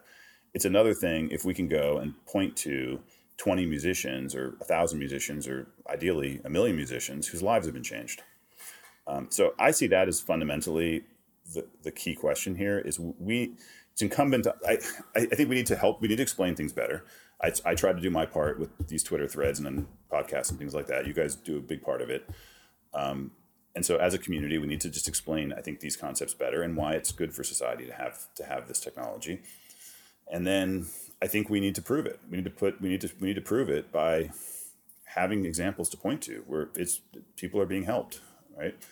And so that's what I'm very focused on from that. I think, look, ultimately, there were regulatory questions around ride sharing. There were regulatory questions around Airbnb. I think what ultimately convinced people that there should be regulation, of course, but there should be regulation that allows those companies to exist, is they saw the value. They saw the value as a rider, and you can click a button and ride an Uber. They saw the value. They knew a driver who made a living that way. And so that's the ultimate path to acceptance of technology is to prove to the world it has societal value. And that we have to do that. We, the community, I think. And we need to do it, I think the sooner the better. I think it's something that needs to happen in the next probably year or two. And I think the good news is I think it's happening very rapidly. Well said. I mean, as we've always said on Bankless, this is a battle for hearts and minds. We have to build it. Like, we have to prove the utility, and they'll come after this. Chris, this has been a fantastic discussion. Thanks so much for joining us. I guess maybe... Yeah, no, thank you both. Thank you both for having me and all the work you do. Yes. Last question for you, too, is like, sure. Leave us with one thing. What do you think people should be ready for in 2022? Do you think this is, do you think we're headed for another bear market? Do you think we're, going to continue to explode up? Do you have like any ideas to leave us with? I would say, so Eddie and I wrote this blog post about this, if folks are interested, but I think there's a very important distinction to make is between a product winter and financial winter. The prices could go down 90%. They could go, who knows? I have no idea. I don't even try to predict this, frankly. They've done it before. Yeah, and I have no idea. And I would act as if that were the case. If I don't give financial advice, disclosure, this is not financial advice, but if I did, I would say act as if everything's going to go down 90%. There's a different, and I think much more important cycle is the product cycle. Okay. And these are kind of independent. And on the product cycle, I'm very, very bullish because I see the products in the pipeline. And it's two things. I see the products in the pipeline, and there's a lot of really good people entering. Like, the level has gone way, way up of entrepreneurs, the kind of quality, number one. And number two, because so much infrastructure is built out, the kind of clock speed now is much, much faster. Like people on Twitter, they're like, NFTs are over and they're boring. And then 3 days later, a great new project launches, right? And you're going to see that like every week now. And I remember in 2019, there was a financial winter in crypto. You guys were there. But the thing that bugged me was not that. It was the product winter. I remember there were just so few product launches. It's true. Right? There's like a product launch every 3 days now. That I don't think is stopping. I think that would take a lot to stop. And that's the really important one, I think. The other one, the other stuff will go up and down, and who knows? And, global macroeconomics, inflation, I have no idea. That's not my job. I don't try to predict that. But the product cycle, I do try to predict. And the product cycle, I've never felt better. I think the quality of people coming in, I get an email, I said this in a tweet the other day, and it's true. I get an email a day from a very high quality entrepreneur saying, I went down the rabbit hole, and I used to think you were crazy, Chris, and now I'm like, oh my God, this is the greatest thing ever. This happens a lot, and I think a lot of those people will stay, regardless of prices. We have talked a lot in the crypto space about the super cycle. Maybe this is the cycle where crypto prices just go up twice without going down. TBD on whether that's even financially possible or not. Sometimes it's just too hard to make that much money that quickly. But it sounds like what you're saying, Chris, is that you definitely believe in the super cycle in terms of product development. Yeah, I think the product cycle is a key thing. I think that if you go back, I wrote a blog post about, actually, this may be a good tweet storm, but I wrote a blog post about this once where I analyzed it kind of when companies were founded, when iconic companies were founded in correlation to NASDAQ, and it's just uncorrelated. Wow. It's just, so it's just that'd be actually a good tweet storm. I should do that. But it's just not correlated. And so there will be, I guarantee you, so what keeps me up at night is look at my job is I want to make sure we have the next OpenSea, the next Uniswap. We have what will it be? And how do we stay close to what I try to do is I don't look at the prices. I stay close to the entrepreneurs. I'm where is the energy moving? Where is the world spirit moving? What's the new area? And how do we kind of make sure we're in there? And if we do that, and I think this is generally true in innovative markets. If you follow that energy, and you have a long-term perspective, I think it generally works out. Super cool. Well, folks, we're going to have to leave it here. Chris, it has been an absolute pleasure. We've covered so much, 5 mental models for you, and got an update on A16Z, regulatory environment. You left us with some words of wisdom. Thank you so much for joining us today. Thank you both. Thank you both for having me and for all the great work you do for the community. Absolutely. Wouldn't be anywhere else. Everything else is boring once you see crypto, as we discussed earlier. Action items for you guys. I know Bankless listeners are right along with us in feeling that as well. We'll throw up some links to the 5 mental models we discussed. Those will be linked in the show notes. Also, of course, if you like this episode, if you like Bankless, don't forget to do something about it. Like the podcast, subscribe, 5-star reviews on Apple iTunes. Pick one. This is not the scalability trilemma. You can pick more than 2. You can do all 3 at once if you'd like. Of course, risks and disclaimers. None of this has been financial advice. ETH is risky, DeFi is risky, so are NFTs. This entire Web3 thing we're embarking on is risky. You could lose what you put in, but we are headed west. This is the frontier. It's not for everyone, but thanks for joining us on the Bankless journey.